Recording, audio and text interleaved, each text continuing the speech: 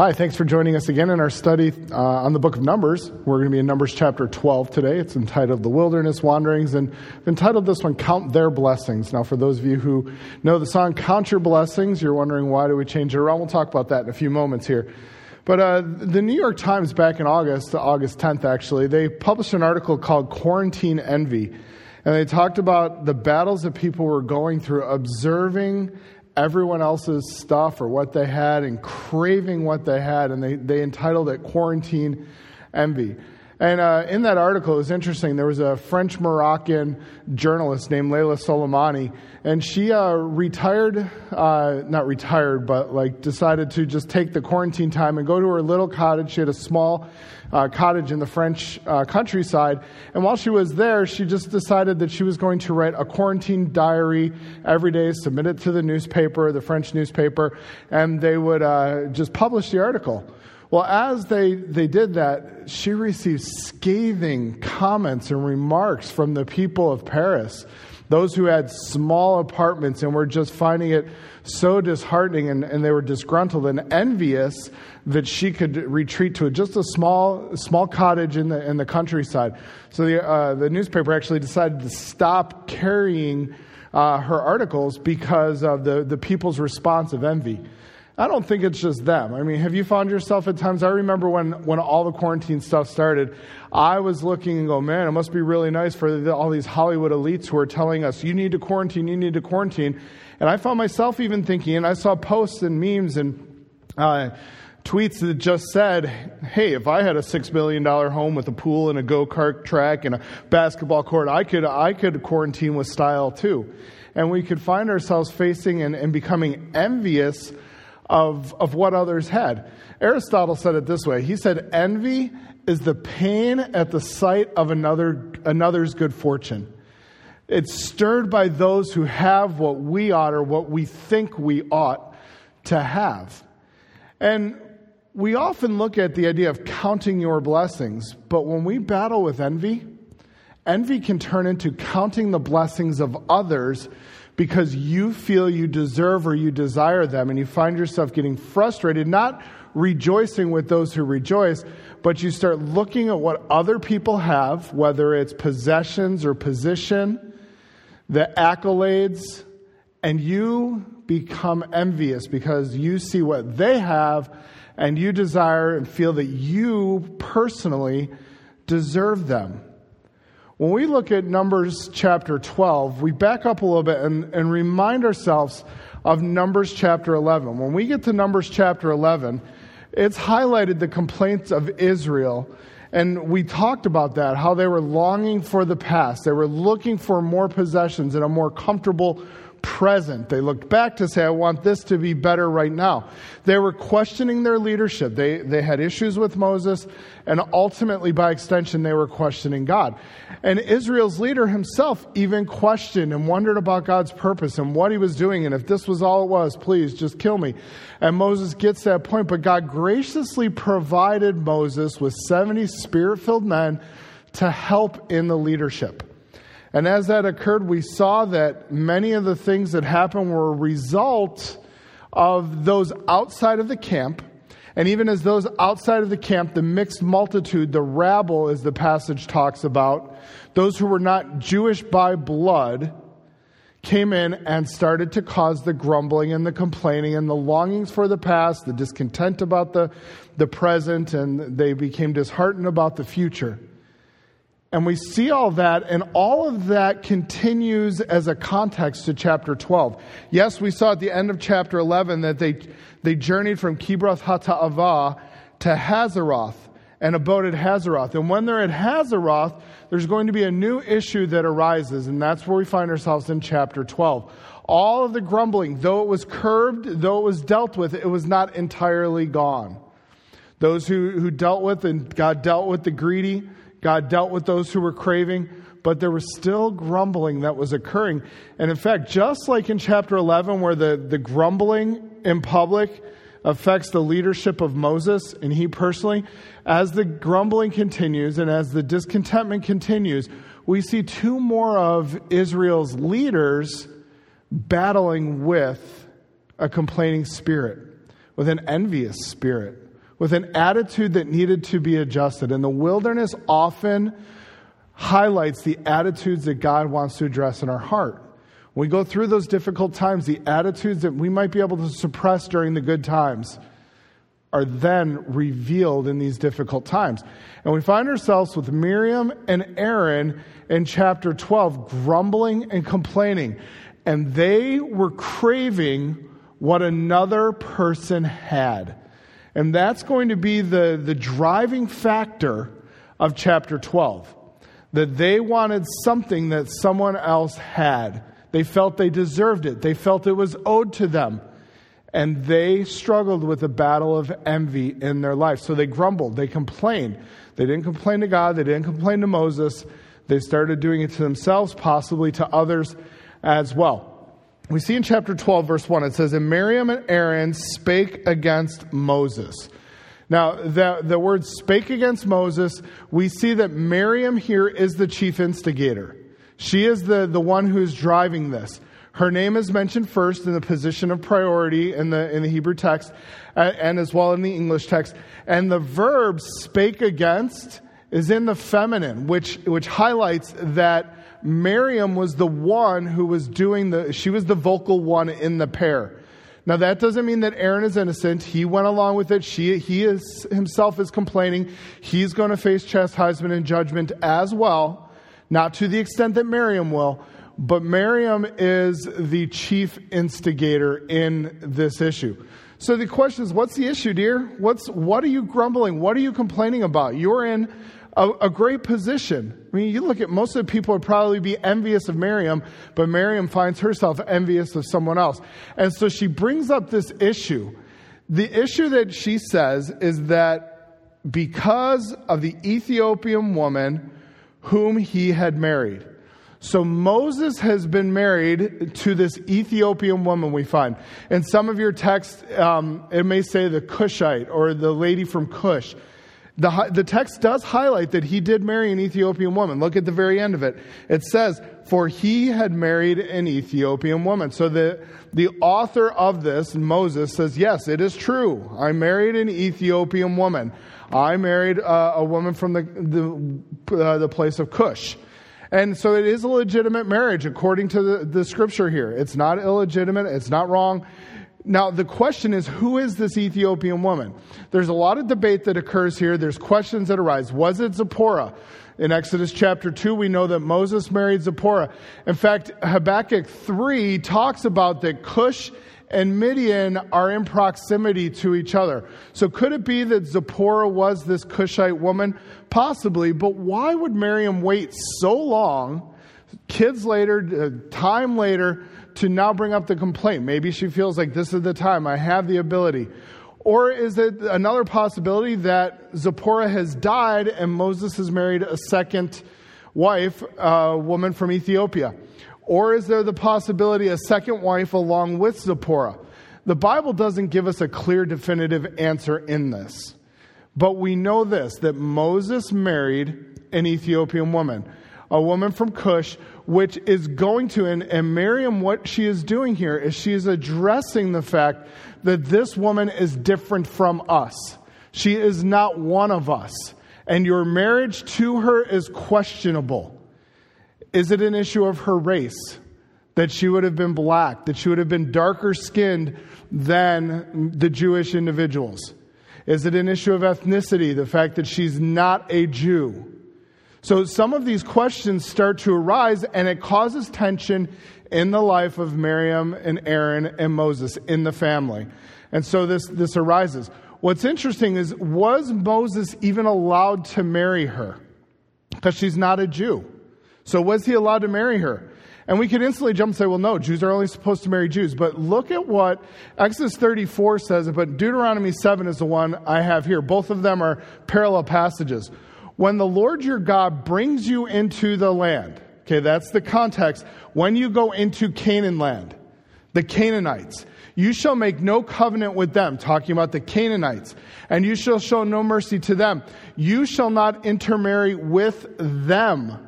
He doesn't say you shall not intermarry with anybody who's not a Jew. He tells them you shall not intermarry with the Canaanites, That's who you shall not intermarry with. Giving your daughters to their sons or taking your daughters for their sons. Why does he say that? For they would turn away your sons from following me to serve other gods. Then the anger of the Lord would be kindled against you, and he would destroy you quickly. So we see that they are told not to marry the Canaanites in whose land they were going to be going to. Why? Because they would potentially turn you away from God. Interfaith marriages are not good. To not have the same spiritual virtues and values is not endorsed by God. We're told in Corinthians, don't be unequally yoked together with an unbeliever. We look at even here, people have different religious views. It doesn't make a good home. You want to find somebody who has the same spiritual values and doctrine and positions that you do that help in the home situation. So Deuteronomy is highlighting that they were not supposed to marry the Canaanite women. It doesn't say that they could not marry an Ethiopian woman. You know, marriage outside the covenant community of Israel was not forbidden except for the tribes of Canaan.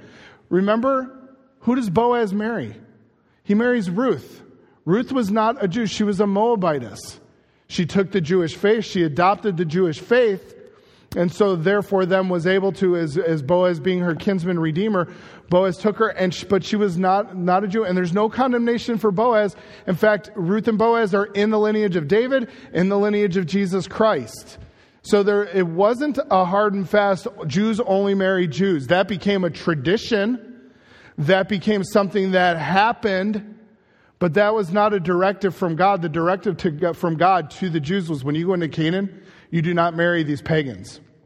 They have a different perspective and value. And when we see Israel's history with the kings, when they begin to intermarry, I mean, the classic is Ahab and Jezebel. He married a Canaanite.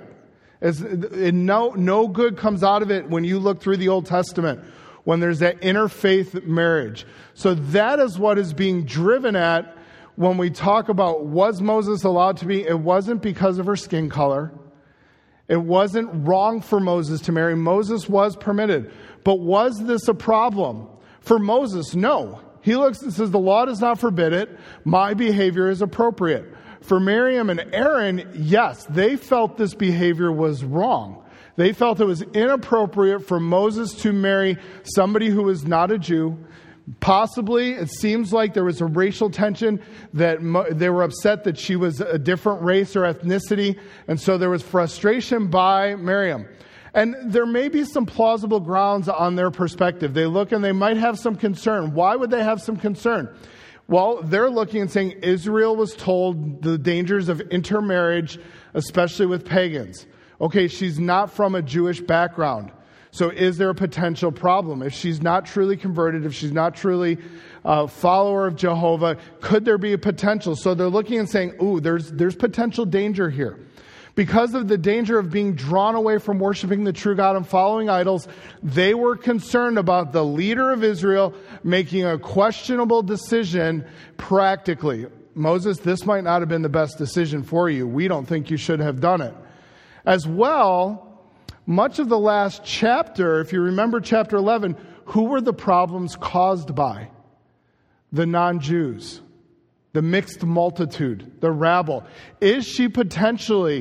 Was she one who came out of Egypt, this Ethiopian woman?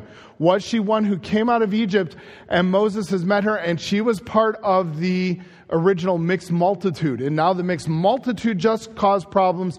Now they're looking and saying, oh, wait, she could be a problem. She's now got some influence. She's the neck that turns the head. She's the one who's right in with Moses. Could we have some issues? So potentially, is there the cause for their concerns? Possibly. There is. And they look at it. But sadly, when we look at this passage, what has happened with it, there are people who have run not to the potentials of Moses being turned away to paganism or Moses being influenced in a way that's not godly.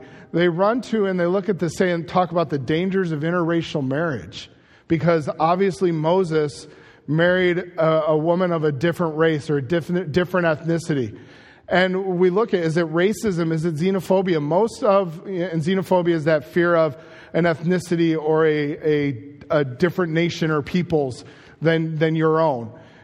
Is there that potential? A number of commentators and scholars, they go to and they talk about that Miriam's comment was not simply just one of, just stating the facts, but it was a comment that says, you chose to marry somebody who is not like us, somebody who's different than us, a different skin color than us, and they highlight and they talk about racism. So was this passage dealing with the dangers of interracial marriage?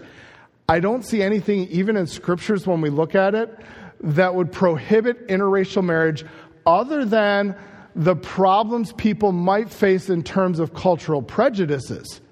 That's the only, and we see that happened here, that it caused a little bit of tension in the home here. But any couple that chooses to get married in a culture that has a high degree of racism, they're asking for all kinds of tension directed against their marriage. If they understand that, if they understand, hey, in our culture, there might be cultural prejudices. In our culture, there might be some tensions that arise in our home. But if they're willing to do that and deal with that, it doesn't mean that they're sinning by going ahead and entering into a marriage covenant. Moses was in an interracial marriage. He wasn't sinning. He was not wrong. And in Numbers 12, is Moses going to be receiving the judgment? No. Who do we see receive the judgment? In the passage, we'll see later on, Miriam is the one with that racist or xenophobic reaction, and she is the one who is going to be punished, her and Aaron, for that. What they're doing is they're using Moses' wife's ethnicity and race as a smokescreen to complain about their real issue. This is not their real issue. Their issue is not the fact that Moses married a woman of a different race, of a different ethnicity. That is not their real issue. Their real issue is going to be highlighted in the next verse when we get there and we look at what are they really driving at. But it's really interesting to me when you see, and I shouldn't be surprised by it, but sometimes it's like, wow. When we have the collision of Christianity and culture, when the Bible just comes right at the intersection of where we're at in culture. Don't we see this today? Aren't we faced with the fact that statements about race are often used as a smokescreen for a different agenda? You Google anything, you go anywhere, you go to Amazon, you go to YouTube, you go to Facebook, you're constantly being faced with this statement, Black Lives Matter. We see that. It's all over our country right now. And the Bible here, I believe, comes and just smacks the two head on. So when we look at this phrase, Black Lives Matter, personally, I make no qualms. Racism is real. Racism is a sin. And the hatred and oppression toward an individual race, toward an ethnicity, is both real and it's sinful, period. It is present. We can't look. It is foolish for us to look in our culture and say, there's no more racism. There's no more racism around the world. That's been done away with. Racism is real. Racism is a sin. And it is wrong. Period. And we have to come to grips with that. And as Bible believers, we have to espouse that. That is the biblical truth. When we go to Acts chapter 17, Paul is talking at Mars Hill. He's talking and he's going to give his, in Athens, he's going to give his argument for God to the unknown God. But look at what he says down in verse 24. God that made the world and all things therein, seeing that he is Lord of heaven and earth, dwells not in temples made with hands, neither is worshipped with men's hands, as though he needed anything, seeing he giveth to all life and breath and all things, and hath made of one blood all nations of men for to dwell on the face of the earth, and hath determined the times before appointed and bound of their habitation. He looks and he says, the God who made the world made of one blood all nations of men who dwell upon the earth. We are all brothers and sisters of humanity. Yes, we are different colors. but we are all of the same humanity. Yes, there are different cultures, but we are all of one humanity. God has made us from one blood. So we can't get by the fact that from God's perspective, the God who made all of us made us all similar, made us all alike. Yes, there are some different colors, but we have to look at, okay, taking that perspective, what do we do with this phrase, Black Lives Matters? What do we do with it? How are we supposed to respond? How are we supposed to act when we hear it? When we see it posted? When it's talked about around the coffee shop or around the water cooler, the proverbial water cooler, when you're talking at work?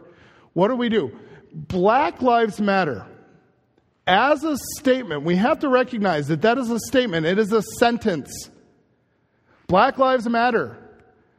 That statement is biblical and right. As a sentence, Black lives do matter. There's no way around it. That statement, however, has been hijacked by a movement with an agenda. Truthfully, I believe that statement starts too low. Let's talk about that for just a few moments here. When we look at this phrase, Black Lives Matter, this statement, and we look at it not just as a statement, but let's look at it as a movement for a second. The question must arise, who does it matter to? Matters to whom? In what way? If there is a Marxist foundation to this movement, which there is, I'm not going to get into all of it. You can do the research, but those who founded it and wording that's used, such as comrades and other things, there is an agenda that is being driven here.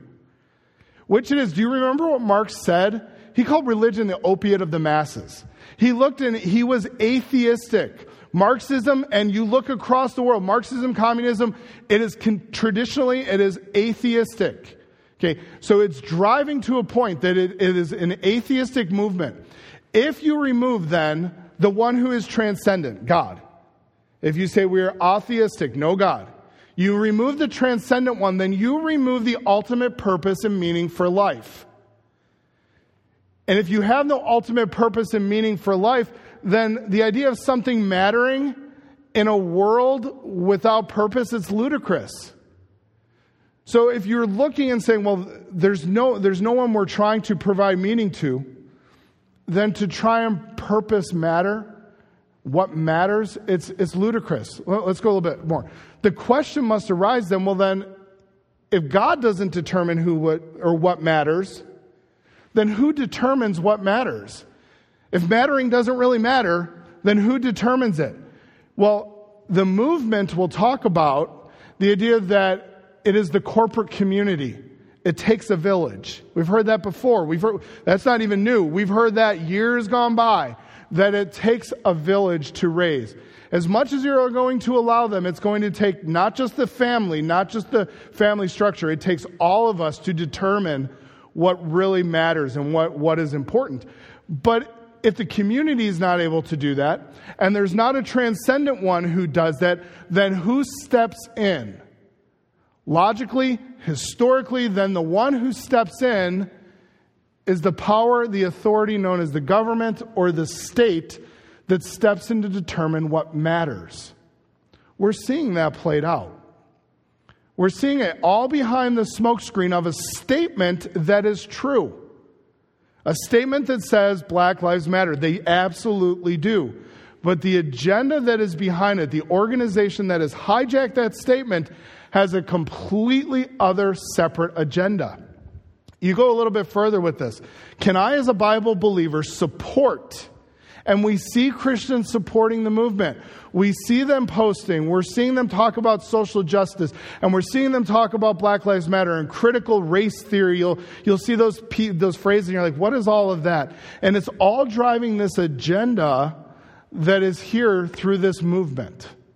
Can I support that? Can you support it? Pastor highlighted a few of them in his last message on Colossians. But if you continue, and you can't go there now because as they've gotten pushback in the last months, as it's been highlighted that this is a movement that is not equating with their statement, they're pulling down core beliefs. But thankfully, people have already got them, and you can easily find them through a Google search. But you tell me, You tell me, you as a Bible-believing Christian, can you support these statements, these core beliefs from Black Lives Matter? We are guided by the fact that all Black Lives Matter, regardless of actual or perceived sexual identity, gender expression. Everybody matters. It doesn't matter how they identify with their biological gender or not. They can be, therefore, will make space for a transgendered brother or sister to participate and to lead. Transgender means I don't accept my birth gender. I'm going to transition. I'm going to be another gender, not my normal birth gender. We do dismantle the cisgender privilege. If you're like me, you read and you're like, what in the world is cisgender and why do I have to know all these genders? Doesn't God say he made male and female? Yes, it does.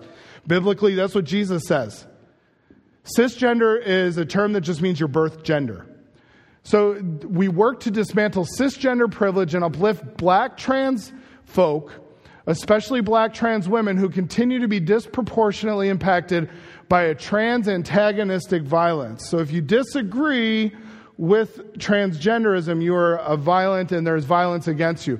We build a space that affirms black women and is free from sexism, misogyny, and environments that are man-centered. So we want to tear down the man, we want to tear down the white man, and we want to have anybody else who's not that against them. They go on, we disrupt the Western prescribed nuclear family. In other words, the biblical family we are against. The mother, father, son, daughter, children, we are against that. That is what the Western prescribed nuclear family is, the biblical family. We foster a queer affirming network. In other words, we are going to be pro-homosexual. Look at the bottom. The belief that all in the world are heterosexual. In other words, God made male and female to procreate for the pleasure of each other. And even though the Bible goes against and talks about the sins of homosexuality, we are going to look and say, no, that is not the authority. Our community says this is okay, therefore that matters to us. So you tell me, very simply, with your Bible knowledge, can a Bible-believing Christian support a movement like Black Lives Matter? Wholeheartedly, emphatically, absolutely not. We cannot. It is a movement with an agenda, I believe, straight from the pit of hell. It is with a purpose to destroy the family, to destroy the church, and to ultimately give Satan a victory, which we know won't happen, but he's working hard, and it is working hard for his agenda. As a statement, I really believe it starts too low.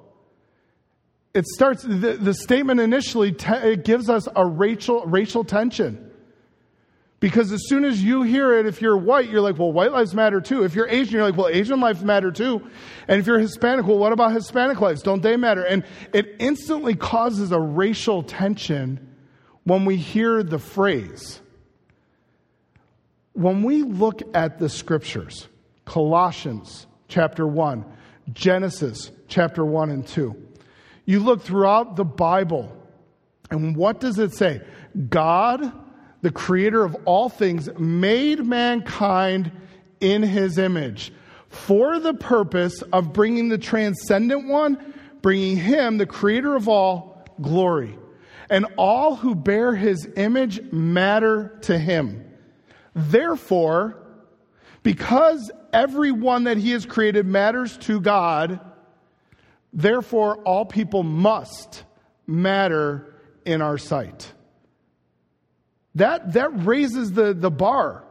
It doesn't just start with one race. It looks and says biblically, and we ought to be championing this, that biblically every single human, Asian, Arab, Hispanic, black, white, Native American, fill in the blank, every single human matters to God. And therefore they must matter to us. That's why we send missionaries. That's why we want to share the gospel. That's why we need to go and to tell people about what we have. Because the gospel, it guarantees that we all have the exact same access to the exact same Lord. Because we have the exact same need of sin being redeemed. We all have the exact same need of the exact same salvation. At the foot of the cross, we are all equal. There is neither Jew nor Gentile. Scythian, barbarian, those were racial and ethnic terms. At the foot of the cross, we are all equal. And we as Christians ought to champion this concept and be talking about it, not trying to enhance racial tension. But as we look at it, I mean, what I just talked about, that's the tip of the iceberg. So as we look at that idea of racism, as we look at the idea of xenophobia, as we look at the concepts of racial tension in America, as Christians, we ought to be continuing this conversation. We ought to be informed. We ought to be articulate on the subject so that when we are asked, when we are challenged, we can say, well, what do you mean by Black Lives Matter? Not just instantly, well, no, what do you mean by that? Are you talking about the statement? Or are you talking about the agenda? What do you mean? We're able to be articulate. We're able to talk about it. But let's also remember as we continue, please realize that everyone who says Black Lives Matter, they're not instantly members of Antifa. They're not instantly on some radical agenda. There have been many, many, many people who are being swept up because that statement sounds good, and it is a good statement. It doesn't instantly make everybody driving the agenda. They may be willingly going along unknown, and they might need someone to come along and graciously share with them and show them what this is about. It would be unfair for us to make that statement just as much as it would be unfair by the fact that I will probably, because I've spoken this way and said this, I'll be called a racist because of these statements. And that's not fair to me, because I'm not a racist. And it would be completely unfair, just like has happened to some of our people here. There have been college students who unknowingly put some stuff like this up, and some people in our church have went to them and said, you're like a member of Antifa. You're really close to being a terrorist. That's not fair to them. They just didn't understand. Granted, they have to be aware, they have to learn, they have to go forward. And that's what we need to do. We need to be culturally taking the scriptures and plugging them in.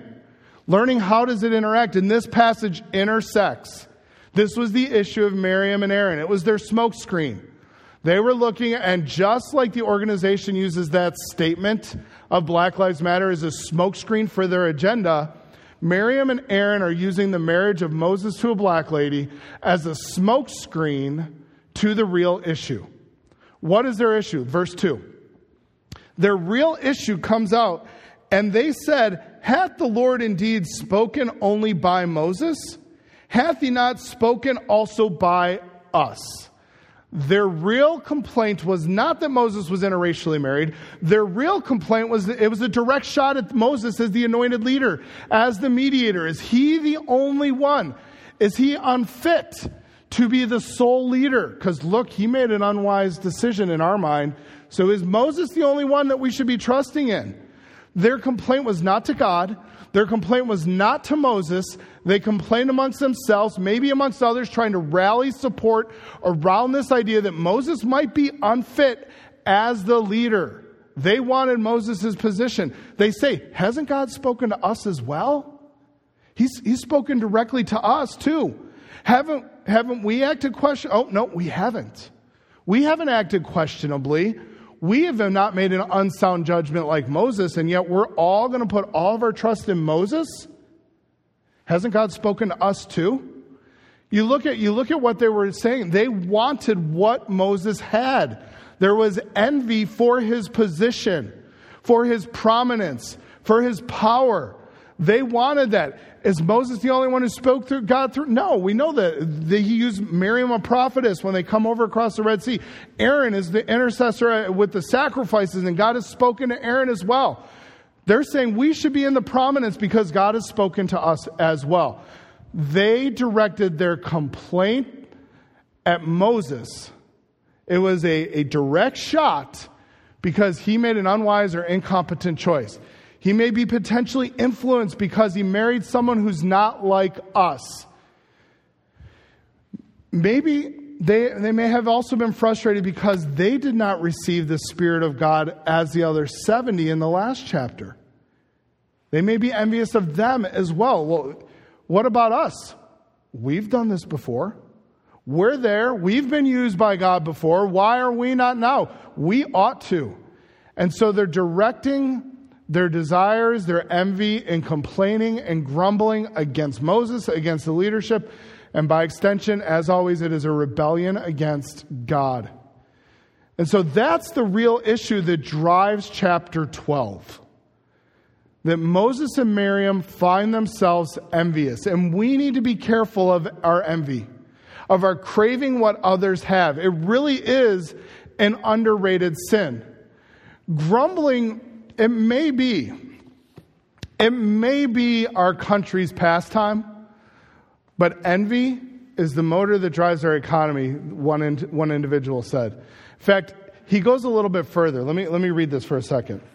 When he talks about our battles with envy, he says, many television commercials work because they stir up envy in our hearts. We are encouraged to envy our neighbor's car, our neighbor's house, even as trivial as the fluffiness of our neighbor's towels, which of course is due to the fact that they're using the right fabric softener. We are constantly urged to envy anything our neighbor has that we don't.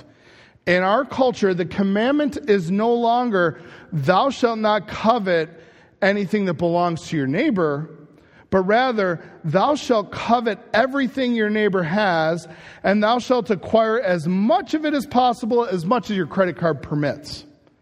Envy is no longer viewed as a sin, but as a civic virtue. And Miriam and Aaron were sucked into grumbling through the path of envy. As we look at our lives, and we look at what God has given to us, and we look at the battle of envy in our lives, Miriam and Aaron went down this path of grumbling because of the path of envy. And when we look at just these first two verses, completely packed, what do we learn? We grumble when we compare our situation to someone else's. Miriam and Aaron were grumbling because they were envious of Moses' situation. They wanted his position. We find ourselves doing the same thing. We envy when we compare ourselves to someone else. We grumble about people because it's easier than going to them and seeking to resolve the issue. If Miriam and Aaron truly had an issue about Moses' marriage, they should have went directly to Moses and talked with Moses about it. Not to go around and grumble, but it's a whole lot easier to go around and grumble and complain than it is to go and to deal with it. We grumble when we compare and declare ourselves superior to others. Is Moses the only one? No. In fact, he's done some things that are questionable. We have not. Is Moses the only one that God has spoken to? No. He's also spoken to us. And we find ourselves, maybe your boss does something that you wouldn't agree with. And you're like, I could do such a better job. And we start to find ourselves battling with envy. Complaining then to coworkers. Moving around and talking to other people in order to maybe try and gain an advantage. And we grumble, we complain. We grumble because our lives aren't as good as we imagine someone else's life to be. We look and we say, well, their life must be so much better. Moses has got all of this. Maybe the 70 men, they're now in that position. Wow, they must have all that power and authority. We can look and say someone else's situation so much better than ours. And the irony is, there are other people who look at our situation and become envious of us and the situation you're in. The person who's got a busy schedule wants a simpler schedule. But the person who's got the simple schedule feels like they're just finding themselves in a rut and would love to be challenged to do more. The person who, is single is longing for the love and the commitment of marriage. And the people in marriage are like, wow, when I was single, I had so much more flexibility. And we find ourselves struggling and envious in all these different ways because we imagine that someone else's life is so much better than ours. We grumble when we feel we deserve more recognition. That's what Miriam and Aaron wanted more. Isn't God talked to us too? We should have some leadership. We should be I know these 70 men, but hey, what about us? We deserve a little bit more. We've done a lot here for you. We've been in that situation. We've been present. But did you notice what happens at the end of verse 2? When they grumble, what happens? When we grumble, let's remember this. And the Lord heard it. Oh, we might grumble in secret. We might grumble only to a couple of our friends who we know have our back. We might only grumble to one or two people, or maybe we just grumble on the internet, we just grumble on our tweets, we just grumble on our Instagram account, we just grumble, and that's all we do. But it's not allowed to anybody. God hears our complaining. God hears our envious grumblings. And so we have to be careful. We have to check this wilderness attitude and say, wait, how do I address it? What do I do? It reminds me of Hebrews chapter 13. Let your conduct be without covetousness or without a love for money, without that love for things. And be content with such things as you have. Why? For he himself has said, I will never leave you nor forsake you. The remedy of envy and covetousness is contentment. And how do we and where do we find contentment? We find it in Jesus Christ. We find it in him, in his presence, in his provisions, in his protection. Not in what everybody else has, not in the better life or the sweet life of this person or that person. We find our provision, we find our protection, we find our comfort in the fact that God is with us, just like the Jews had.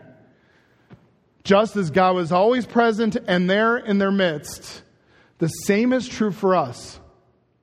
That Jesus Christ is the all-sufficient one. He is the one we must lean upon and trust in and find our contentment and satisfaction in him, because it will help us when we battle those feelings of envy. This week, we find those struggles, those desires to complain because of what someone else has, and we begin to count their blessings. Let's take a moment and let's rest in the blessings that God has given to us. Let's count our blessings and recognize God's provision, his protection, and his presence. So God, I pray that you would help us in our culture this week, in our world, to find contentment and rest in you. And God, I pray that you would help our nation, that you would heal our nation. God, that you would help us to be light and salt in a world that is just vastly driving themselves apart. Lord, for the cultural tensions of race relations in our nation, and even around the world, but in our nation, God, I pray that people would find healing not through a government program, not through an agenda-driven organization, but Lord, that because we are going out and sharing the gospel of Jesus Christ, Lord, that people would recognize that you are the one who offers true hope and peace and comfort and true unity. Lord, help us to be ambassadors of that message. For it's in your name we pray. Amen. Thanks so much.